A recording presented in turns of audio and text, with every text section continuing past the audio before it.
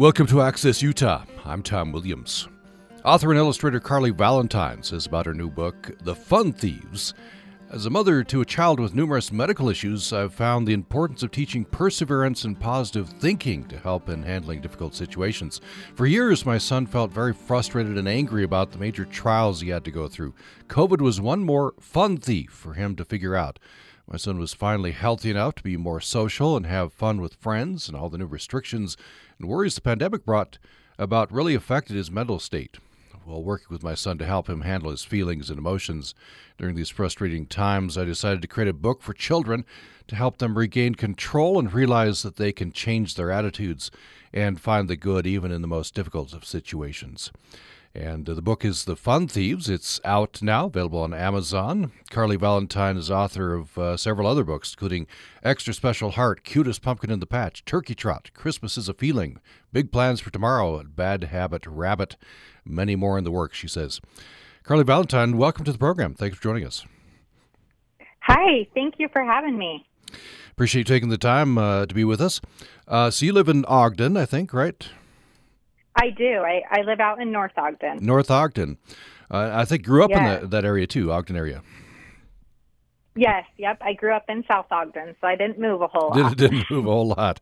Wonderful. I didn't. Before we get into the book and your son, your kids, I want to talk a little bit about you. I understand you're always been a big reader. Trips to the library were special. Yes, for sure. I was lucky to have a mom that read with me and my brother every night, and we always looked forward to reading with my mom. It was a really special time of the day. And my mom is a teacher. She's a speech therapist with Ogden City Schools, and she worked quite often during the school year. But we were lucky to have her complete attention for the summer. And a lot of times she took us to the library, and that was one of my favorite trips, just getting to pick out whatever books we want with her. So it kind of harvested a love for reading from a young age for me. Do you remember some of those books that you read? Oh, yes. I have a ton. Some of my favorites, I loved Cats for Sale. That was one of my favorites. I liked A Lot by Shel Silverstein. I really like to read and write poetry and stories in verse. And I remember a silly poem I made up even as a little kid after reading some of those books. But I had so many favorites. As I grew up into chapter books, my favorite author was, I would say, Roald Dahl. I loved all of his different chapter books. That was probably my very favorite author growing up, I would say. Do you remember what your mom would read to you guys? She read all sorts of stuff. We took turns reading different books. Like, I remember she read Indian in the Cupboard. She read different new Roald Dahl books to get me started. When I was growing up, Goosebumps was really big, so we read some Goosebumps books. And those were probably more of my brother's choice, but I enjoyed them too secretly, so I didn't complain. Yeah. That's important, isn't it, to reading to your kids? Yes. Really helps them develop, yeah. So I want to jump ahead a little bit to high school. I was reading a blog post, really effective. Yeah. You open up here, it's titled Superficial Glance, and you said... I'll just read just part of this. It's strange sometimes how certain memories come rushing back that have lived dormant for years. And you go on to tell an experience, kind of a bad experience. It turned out to be good. You turned it good. Yeah. So I wonder if you'd tell me about this. Your teacher, you're taking an advanced English class, right? Yeah, I was in an AP English class, and I don't necessarily consider myself a extremely intelligent person necessarily, but I do pride myself on being very hardworking, and I don't really let anything stop me and get in my way. And I really love to read, so I was excited to take an advanced placement English class. And once I got in the class, we had to read a book over the summer and then be ready to talk about it right when the class started in high school. And I guess I appeared to have some difficulties with that first assignment because I had a teacher that was teaching the advanced English lesson. I remember exactly as it happened. It's kind of interesting how you get these photograph memories of things like that in your head, but it really stuck with me, and I kind of tucked it away for years. But I remember him leaning down to me and just telling me, advanced placement English classes aren't for everybody. Like, you still can back out. It's not too late, and you shouldn't feel ashamed if you need to do that. And it's okay if this isn't the class for you. And I was just kind of taken aback because I was excited and was looking forward to the class. And I felt like he was really telling me, I don't think you're going to do good in this class, so you should get out of it now while you still can, kind of thing. But I tried not to let it get to me, even though it really bothered me, and I was very embarrassed just because it was done in front of my peers. And whenever you have a teacher walk over to you and kind of lean down and whisper in a tone, everybody in the whole room kind of quiets down to hear what's going on, So instead of letting it get to me, I stayed in the class, and I completed the class, and I passed and got an AP credit. So I persevered through that, and I kind of was able to say, prove you wrong. I proved him wrong. But even after that, still, I remember on the last day of school, the same teacher came and knelt beside my desk again, and he said, so what are your plans? I would love to hear what you're planning on doing now that you're graduating high school. And I, for years, was actually a hairstylist and a master esthetician. And that was my plan. I was going to go to hair school and master aesthetics school and get my degrees in those. And when I told him this, he just said, that's wonderful. College isn't for everybody. And I think it's great that you kind of see that might not be the best fit for you. And I was just very embarrassed and frustrated instead of being excited about kind of what was to come. And years from now, with my son, with all his different various medical conditions, we have found that he's been diagnosed with ADHD, and it does run in my family. And through his diagnosis, I have realized that I also have ADHD. And I think that's where a lot of the difficulties in learning and just executive function skills and memorizing and remembering exact details from books made things more of a struggle for me. I have now I'm figured out that I have some of the same problems and difficulties that my son has. So it kind of makes a lot of sense to me. And through all of this journey, I've really become a disability advocate for kids and for my son and for myself as well, because I think it's very important. And I think we all have strengths.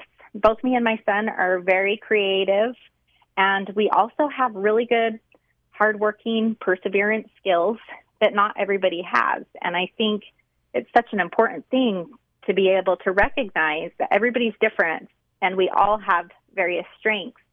And I really wish that instead of that whole situation being turned I felt like my teacher should have been more of an advocate for me and kind of somebody that was helping me along the way instead of trying to get me out of the class because he didn't think I was a good fit for it. I think that would have been so much more beneficial to me and to my self-esteem. But I was also very proud of myself, and I'm glad that I have that story to tell, to be able to share with my son that not everybody will always believe in you or see your dreams, but you shouldn't ever let that get in your way, and you should power through it. And if you really want something bad enough, I think people should go out and get it. So that's kind of my story with that whole blog. That is a great story. Unfortunate that you have it, but some good things came of it, right? And it illustrates for sure illustrates some traits that you had to develop because of it, right? In fact, you want to maybe expand on that. You say that you always got good grades, but it had nothing to do with intelligence. Diligence and perseverance were what got you through, and those are very needed skills, right?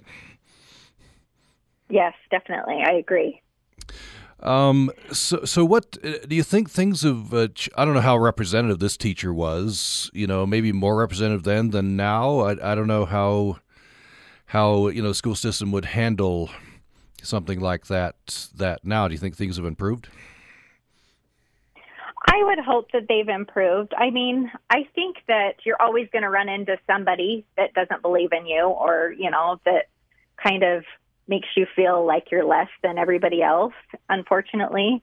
And it might not be the teacher that's doing it. It might be another kid. It might be a parent. I mean, there's a lot of different types of people out there, and some people do it not even meaning to be so negative. But I think the most important thing to be taken from all of it is that you really have to believe in yourself, and don't let anybody make you feel like you're not good enough for something, or like you can't achieve what you really want to. Mm-hmm. I just want to read this paragraph from your blog post. By the way, you can find this at carlivalentine.com. You say you persisted on after that second conversation, right, where the teacher said, "Hey, good for you. You're going to do hairstyling, and college isn't for everybody." You say you persisted on, decided not to let his demeaning conversation quash one of my dreams. You say you love doing hair, continue doing hair and aesthetics, but eventually you ended up getting your bachelor's degree in business administration. Tell me a bit about that, how that happened. You did have this dream to do hair. That's what you wanted to do.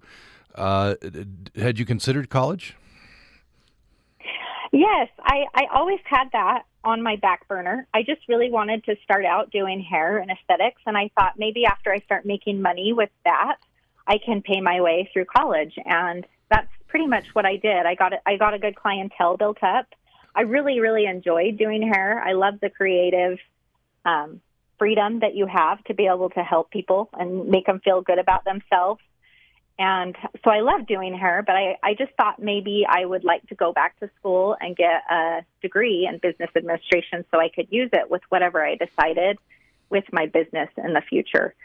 So I did that, and it's kind of funny because I got my degree at the most complicated time in my life, where my son was actually diagnosed with a heart defect, and that was around the age of when he was 18 months. So I managed to finish getting my bachelor's degree, going through all those emotional times of my son's heart defect diagnosis, and powered through and got my degree. So again, I just really am a hard worker. I persevere through a lot of different things, and that's something I'm really proud about myself, is just the fact that I'm not going to let something stop me. Once I start something, I'm going to finish it and do it no matter what anybody else says. So I did continue to get my degree, and it's something I feel like made me very proud. Yeah, it's a wonderful accomplishment. How was that? How was college? Was it just those skills, I guess, diligence, perseverance? Because probably stood you in good stead. Hard worker, right? How was that? Was it hard? Yes. Well, I always know right away. I have a harder time with math. That's just one of the things that I struggle with the most. And so right away, whenever I start into math, I go right into the counselor's office, I guess, depending on what you would call it, where you're going. But I always get a tutor right from the start so that I don't allow myself to get behind and get too confused, to be able to kind of move ahead. And that's another thing I try to teach my son, is that I don't ever want him to feel ashamed if he needs that extra help. It's such a positive thing to be able to acknowledge that you need help in an area so that you can accept the help and get and improve. And that's the improvements, to me, the very most important thing to gain when you have a hard difficulty with something like that. So we'll go to a break here soon, but before we go to break, this struck me. You said one evening you were reading your toddler bedtime story and you decided, I'm going to write a children's book. That's quite the decision. I did. Yeah, I did. I had kind of written a lot in my head. I wrote some of it down. But this specific evening, I always rock my kids to sleep and read to them, and then I cuddle them for a bit before I put them to bed. And we were sitting there reading, and after our book was finished, my son, he's very creative. This is my youngest son, Lachlan, and he every night would say, "What are we going to do tomorrow?" to kind of stall and keep me in there as long as he can. And he'd come up with all sorts of crazy ideas of what he wanted to do. And so that was actually one of my books I published was based on this whole experience. It's called Big Plans for Tomorrow. And it's all about a little boy going to bed. He doesn't really want to go to bed, but then he goes to bed and talks to his mom about all the things that there are to look forward to. And he uses his imagination to build quite the stories of what he's excited to do with his mom the next day. And that one's based on that whole conversation that me and my son would have every night before bed. And some of the things we would say is we were going to go to the zoo and swing from the trees with the monkeys, or we were going to go to the ice cream shop and build an ice cream sundae as big as the building itself, or just crazy little cute things that he came up with on what he wanted to do tomorrow with me. Well, let's take a break. When we come back, I want to hear about your son, your older son, right, Finnegan, his heart defect. It must have been quite the experience getting that diagnosis, and then you're on a whole journey now. We'll talk about that, and we'll talk about, of course, the Fun Thieves, her latest book. We're talking with author and illustrator Carli Valentine. We'll have more following this break.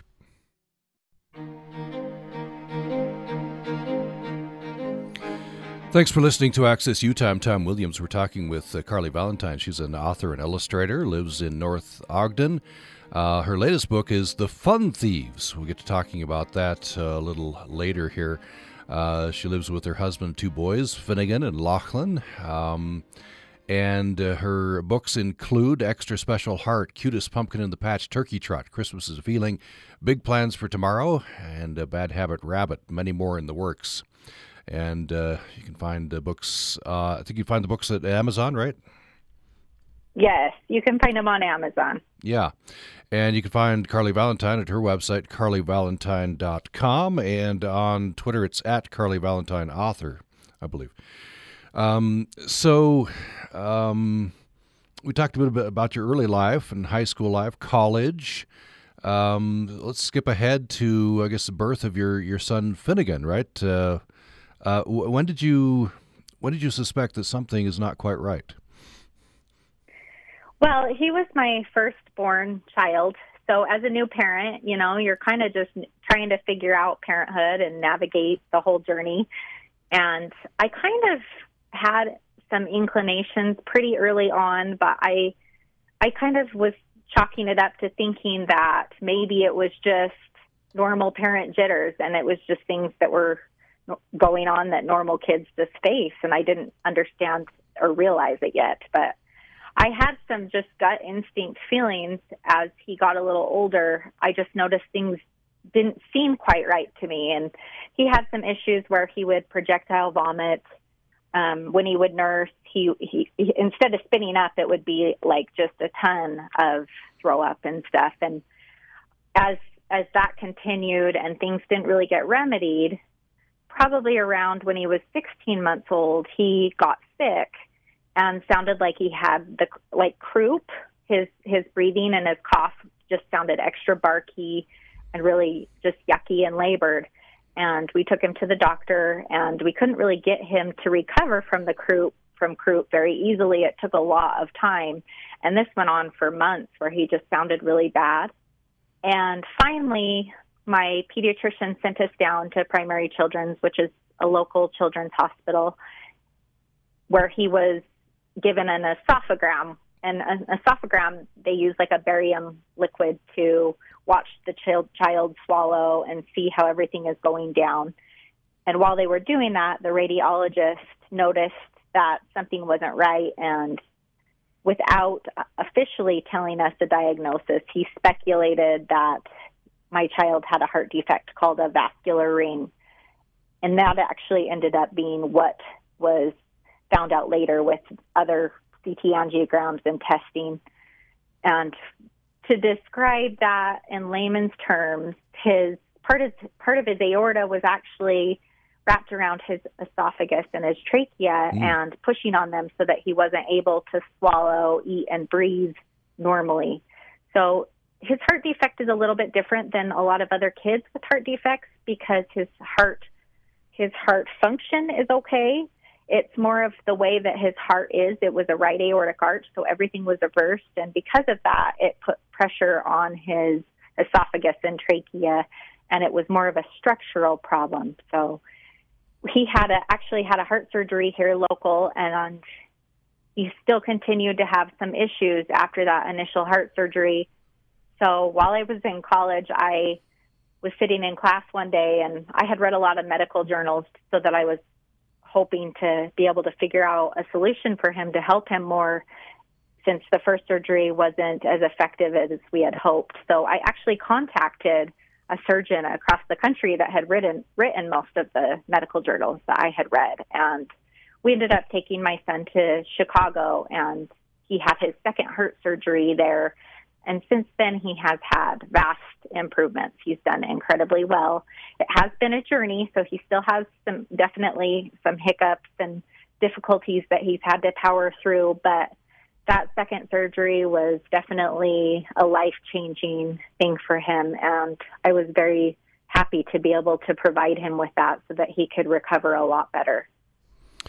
I want to follow up with a few things. You've written in another blog post here at carlivalentine.com that, you said, as many prospective mothers do, hey, as long as he's healthy, I'll be happy, right? He's born, he's not, and he's not healthy. What was your reaction then? It's a scary thing. It's very terrifying as a parent to find out that your child isn't perfect as far as anatomy goes, and that there is something wrong with them. And it was very frightening, because you always just want the best for your child. You want them to be healthy and happy. And when they're not healthy, it's very scary. It gives you it makes you realize that everything is just not necessarily going to be perfect all the time. There are bad things that happen. You can go through medical struggles. You can go through mental health issues. There's lots of different things that can happen to kind of throw a kink in everything and make your whole world come tumbling down. So it was a very frightening experience, and it was very shocking. But I would also say, deep down in my heart, I felt like I knew something was kind of going on with him. So I felt like I was aware that there was something coming, but I just kind of tried to talk myself out of those feelings and reassured myself that everything was okay, until it wasn't anymore. And I had to kind of put on my big girl pants and become an advocate and figure things out for him. Of course, quote unquote, mother to a child without disability is going to be, there's going to be stresses enough and to spare probably. Yeah. But extra stresses here and worries, right? You're pacing the hallways during surgeries and such. What would you say about that and to, parents of other children who have disabilities? Well, I remember so there was a moment, me and my husband, when we both took my son to his initial appointment where he was diagnosed with this esophagram. We walked through the halls and saw all these little artwork drawings on the walls from all the kids that were inpatient. And even then I was kind of still in denial. I remember saying to my husband, wow, look at all these children that are here. Like, we're so blessed that our child isn't at that point and that he's still overall healthy. And come to find out, our whole world was about to tumble down. So we were just about to figure out that he had a medical issue and that we were going to be into this whole medical journey. I would just say the best piece of advice I could give to parents with kids with any kind of disability or health problem would be to be their advocate, be their voice, help them navigate these tough times, and also take care of yourself, because when you do go through all this with your child, it's easy for it to take a toll on your own mental health and your own well-being, because you're focused so much on your child and you're worried about them and you want to get them good care. And we need to remember that they are also watching how we take care of ourselves. So we need to be making sure to do what we need to do, whether it be step back for a little bit and let somebody take over so that they can help watch your child from time to time, or just to get away and go do something for a day. It's very important to have something that gives you some time away so you can work on your own mental health. I've been super lucky to be involved in the heart community, the heart defect community. I'm in a number of different groups that have given me wonderful support. And my book is actually a part of a community called the Heart Community Collection. And that's a website online where various people that have either children with heart defects or that are heart warriors themselves have written different books on this topic of heart defects. And so it's a wonderful resource for families. And I also recommend that if you are going through medical struggles or disabilities with your child, to find a community that you can vent to, talk with. It's really good to figure out specialists that can help your child. And it's a great avenue to find those people that are local to you also. So I think lean on people around you and look for good support groups and take time for yourself and be a great advocate for your child and make sure that you get them the best care that you can. Those are my biggest advice takeaways, I would say. Mm-hmm. Yeah, that's great advice. It occurs to me that, whatever might happen, in your case, a child with heart defects, there's usually a community out there. It's important to find that community, right? Yes, definitely. You talked about research that you did. That's another factor here, right? Being proactive and not passive. Yes. Sounds like you did quite a bit of research. Yes, I think it's very important. I think you definitely need to make sure that what you're reading online is a credible source. If you just Google stuff, it's not always going to be realistic and it's not going to be the best advice. But if you are actually finding medical journals and seeking out people that have written them and finding credible sources, it can be a very, very powerful way to help your child, because a heart defect or any other medical issue is very difficult to understand. Most of us have not, gotten degrees in these types of medical difficulties. So whenever you have something like that come about, it's good to have that knowledge so that you can make good decisions for your child's care and ask good questions to the doctors or whoever's helping your child with the difficult things that they're going through, so that you are knowledgeable and giving yourself enough knowledge to make good decisions for them. Tell me about your book, Extra Special Heart. This is a story about a little boy with congenital heart defect. Tell me about this book and the message. So this is pretty much my passion project, because I wrote this book kind of as like a poem to my son. I just wrote it basically to show him that even though his heart may have a physical imperfection, that there is so much beauty to be found in him, and he gives so much to the world. I wrote this all down, and then one day I just was thinking, you know what, after I've written all this, why not share it with other heart warriors? Because all these children that we've come across and their amazing families are so unique, and they're very, very special kids. They're so resilient, and they have such great positive attitudes, even though they've gone through all these struggles and trials. And so I wrote the book to try to empower them and kind of like to be a self-confidence booster for them, so that they can feel proud and that they know that they are special and they have so many different wonderful gifts that they can share with the world, even though their heart might not be perfect.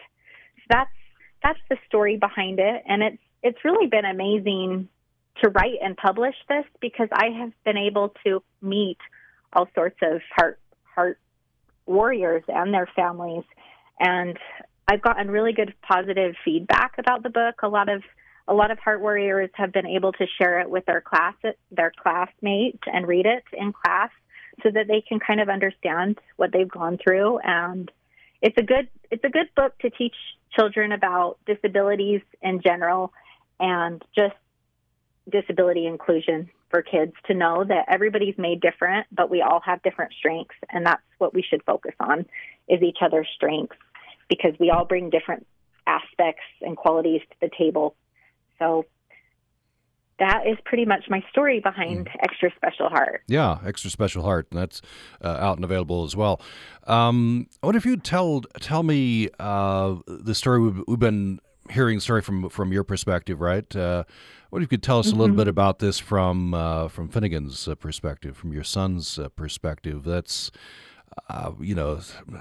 got to have a lot of frustrating aspects about this. He can't do or hasn't been able to do up until I guess recently what other kids were doing. How's this affected him? Well, one thing about my son is he is just, everybody that he meets him just talks about how unforgettable he is. He has the most unique and special little personality. He talks to everybody and anybody he can. He is extremely, extremely social. He loves to be around people and talk with them and laugh with them and share with them. And through his journey, it's been incredible to watch him because no matter what he goes through, he just powers through, and he is resilient, and he tries his best to keep his positive attitude, even if he has to have a bunch of tests and a bunch of doctor's appointments and various therapy visits and all those different trials that he's gone through. He's a very smart little boy. He knows that he's had a lot to go through and that he does have some differences from other kids, but it's also blessed him to see that he is special. And it's amazing how kids are so good, so often at finding everything that they love about each other. They don't really see the differences that sometimes adults have grown up to see. They don't care, for the most part, about what each other looks like, or if they have leg braces, or if they can't breathe as good. And I think that's a really endearing thing about children. He's just such a sweetheart. Everybody that meets him, I feel like, is just drawn to him. He has kind of a wonderful aura around him with his personality. But he has had some frustrating times, just like the rest of us. He just turned 9. He's getting to be to that age where he is starting to realize that, not everybody has gone through what I've gone through. Why?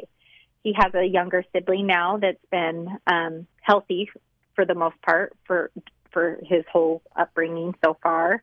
And he's asked questions like, why doesn't my little brother have to go to speech therapy or feeding therapy or, the various things that Finnegan is still doing to help provide himself with continued improvement.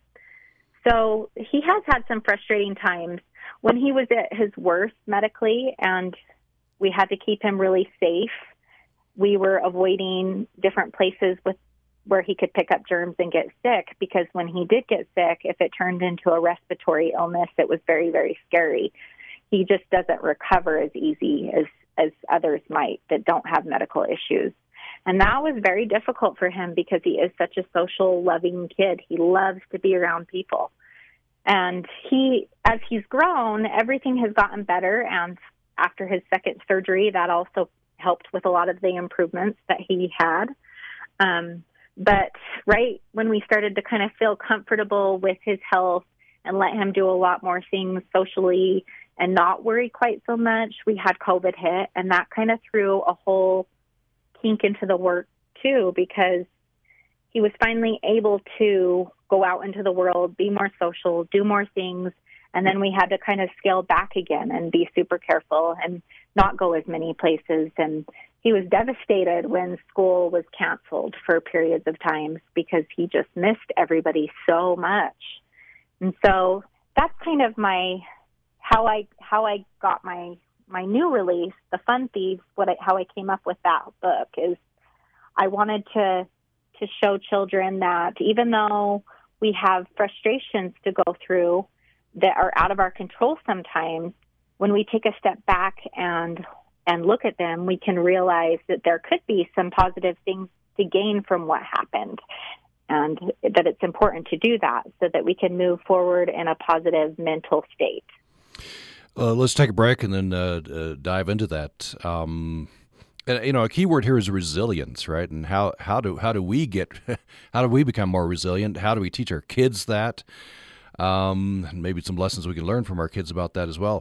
And that in part is what the Fun Thief is about. We'll talk about that. But just before we go to break, something interesting you wrote on one of your blog posts here, talking about the experiences you've gone through with your son Finnegan. You said something to the fact, I wouldn't change the experiences that we've gone through. Why? It's been a rough journey for sure at times, but it's kept my family together closer than we would have ever been without it. I feel like my son Finn is one of the strongest people I know, and he's only 9 years old. I know he can get through just about anything that comes his way because he is so brave, so strong, and so resilient. And I think that's part of what makes him Finn. So I wouldn't change anything because I think he is beautiful just the way that he is. Let's go to a break. We're talking with author and illustrator Carli Valentine. She lives in North Ogden with her husband and 2 boys, Finnegan and Lachlan. And her books include Extra Special Heart, Cutest Pumpkin in the Patch, Turkey Trot, Christmas is a Feeling, Big Plans for Tomorrow, Bad Hat Rabbit, many more in the works. And following break, we'll dive in, talk more in depth about the newest book, The Fun Thieves. More following this. You're listening to Access Utah. We reached our last segment with Carli Valentine, about 9 minutes left in this conversation. She's an author and illustrator in North Ogden, and various books, including Extra Special Heart, Cutest Pumpkin in the Patch, Big Plans for Tomorrow, others, and the latest is The Fun Thieves. We've been talking about her sons, and specifically her son Finnegan, who was born with a heart defect. A lot of things that the family has gone through, and Finnegan, of course, with that. And so you were saying, Carli Valentine, before the break that with Finn, had to be extra special, stay away from germs. Boy, I can't imagine. COVID hits, and a lot of worries for you, for him, for everybody. Yes, definitely. I mean, you just never know with something like a new type of illness like that, how it's going to affect a child that has had medical difficulties. So it definitely was kind of scary. I felt like me and my husband were kind of finally coming to peace with our son being out more into the world, playing with friends, not being so stressed about germs and sanitizing and worrying about those types of things. And it just kind of brought back a lot of emotion as far as just keeping him safe.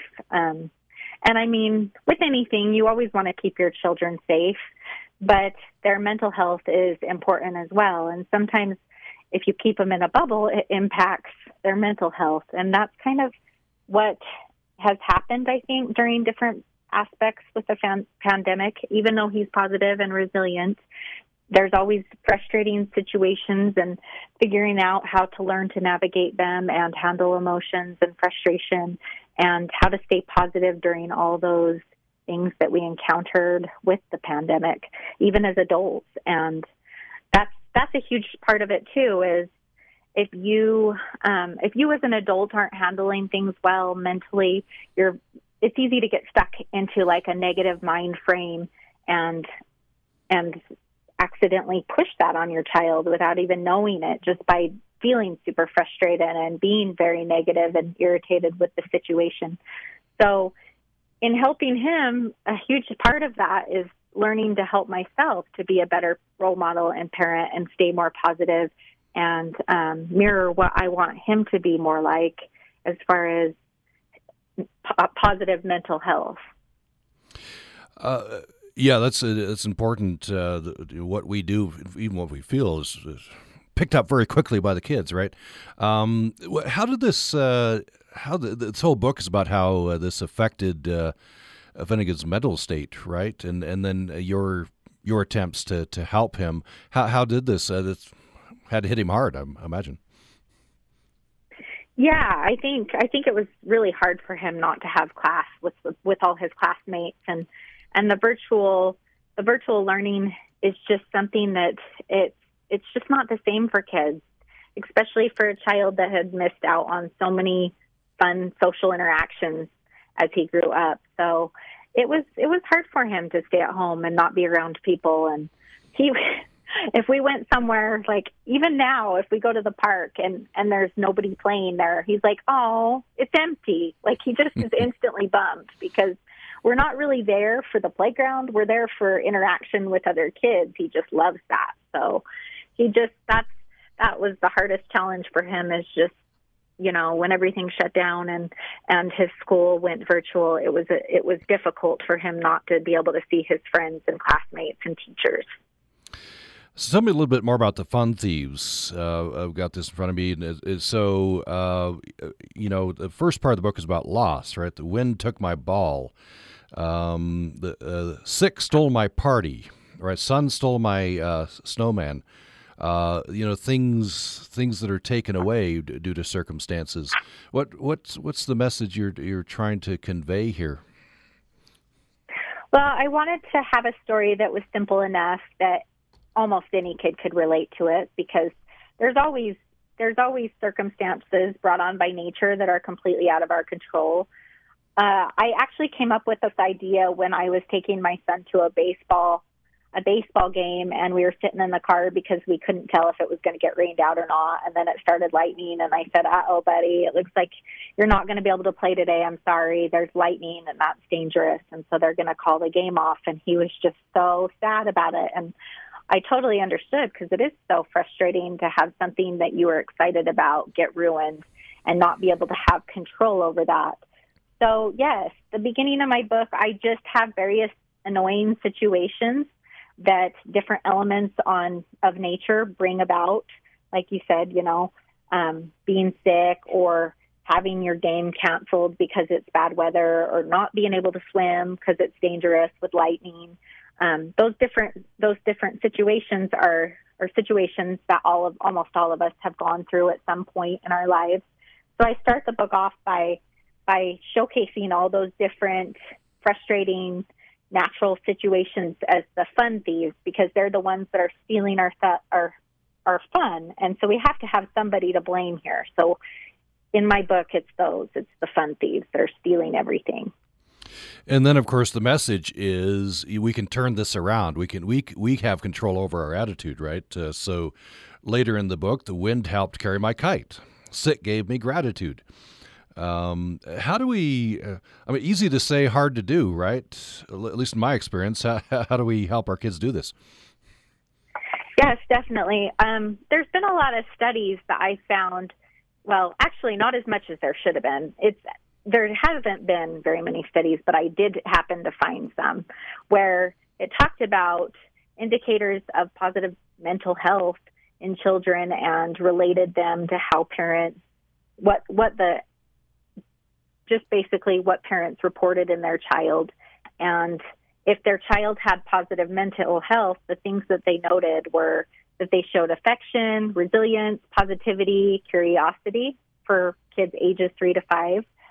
So I think to be able to practice these things, it might not feel natural at first, but when we catch ourselves thinking in a negative way, instead of saying, you can acknowledge that there's feelings. You don't need to put on rose-colored glasses and pretend everything's just wonderful all the time, because it's not. I think it's important for kids to be able to feel frustrated, or to feel mad, or to feel sad. But I feel like after you talk about those feelings a little bit, try to walk them through, okay, was there anything good that came out of that? Even though rain made your game get canceled, is there anything good that happens when there's rain? Like, one of the things I point out in the book is rain brings flowers. It's what helps flowers grow. And that even though the kite steals the tree because it gets stuck in it, the tree gives you lots of shade. And even though the wind takes your ball, it also helps carry your kite. So I think it's just a matter of practice. You just have to kind of stop yourself from thinking negatively and try to catch yourself when you're doing it, and try to just reframe yourself so that you can try to look for what's a positive thing that can come out of it. And it's kind of a fun thing because now in my house, since I've written this book, if there is something frustrating that happens, I'm like, oh man, sounds like a Fun Thieves, you know? So we just blame it on that. And then it kind of just opens a conversation of, do you think that there's possibly something good that came out of that? Or that, do you think that even though this frustrated you, that the thing that frustrated you actually does something good too? And so I think it's just starting to have these important conversations with our kids, and in talking with them about all this, I think it's actually healing for us as adults too, and it makes us more accountable for our own thoughts and actions. Well, we've reached the end of our time here. Interesting discussion, important, of course, as well as we all go through these things. We've been talking with author and illustrator Carli Valentine. Her new book is The Fun Thieves. That's out, available on Amazon. You can find out more about her and about the other books at carlivalentine.com. Thank you so much for joining us.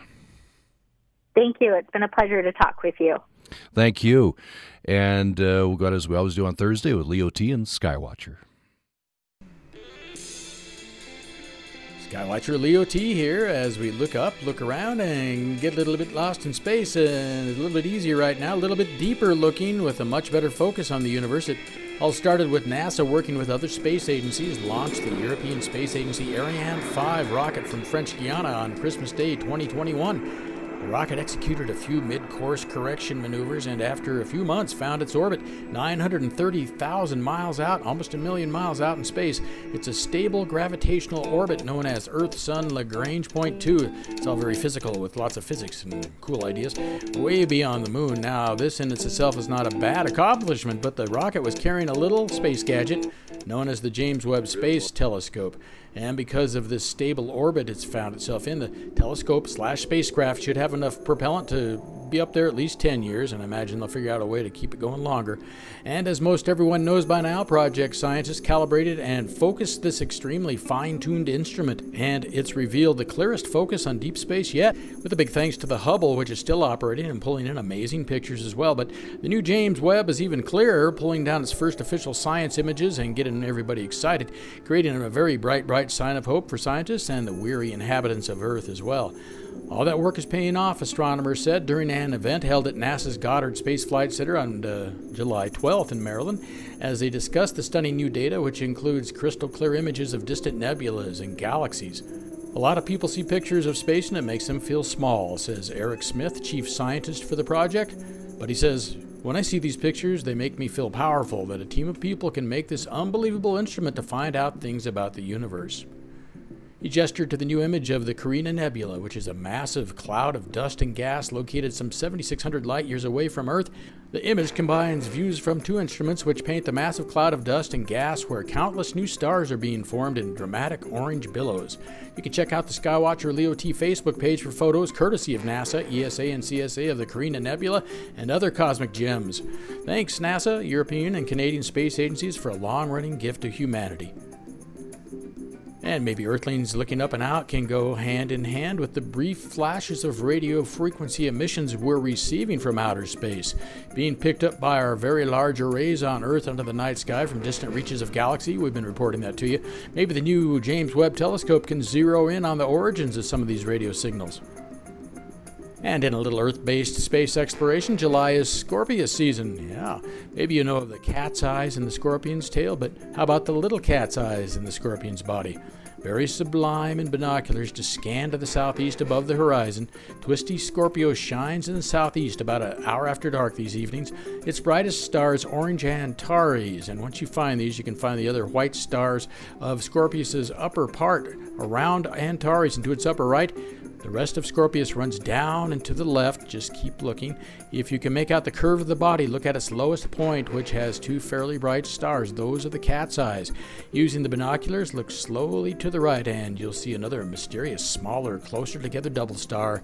The little cat's eyes makes you feel a long ways away, as well as right here. And if you're out of town somewhere in the cooling of the water or healing mountains, you can look into the sky with binoculars and find the clouds and clusters between Scorpius and Sagittarius, the teapot, which is toward the center of the Milky Way galaxy. You can be your own James Webb. On Skywatcher Leo T, it's many cultures, one sky. In the Four Corners region, the Navajo, or Diné, plant dry farms in Seagate Canyon in Arizona. This canyon of Navajo and Wingate sandstone is beautiful, but it's naturally very dry, as rain is a rare commodity anywhere in the Navajo Nation.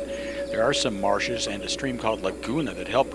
However, the Navajo rely on minimal rainfall. They plant at the mouth of the canyon to capture snow and rain runoff. The Diné, like the Hopis, have adapted their ancient farming methods to take advantage of every drop of valuable moisture. The time to plant is critical. To determine the correct time, the Navajo look to the night skies for guidance, and when the Pleiades, or seven sisters, set in the sky, it's time to plant as spring arrives with warmer weather. That's from Native Roads by Fran Kosick. Also from the Diné, the Hukas, the North Star, is the central fire in the family home. This fire represents the strong bonds of the family unity, and the other patterns rotate around the central fire of the North Star. So enjoy the stars, look up, look around, get a little bit lost in space. Skywatcher Leo T. With translator stations statewide, you're listening to UPR.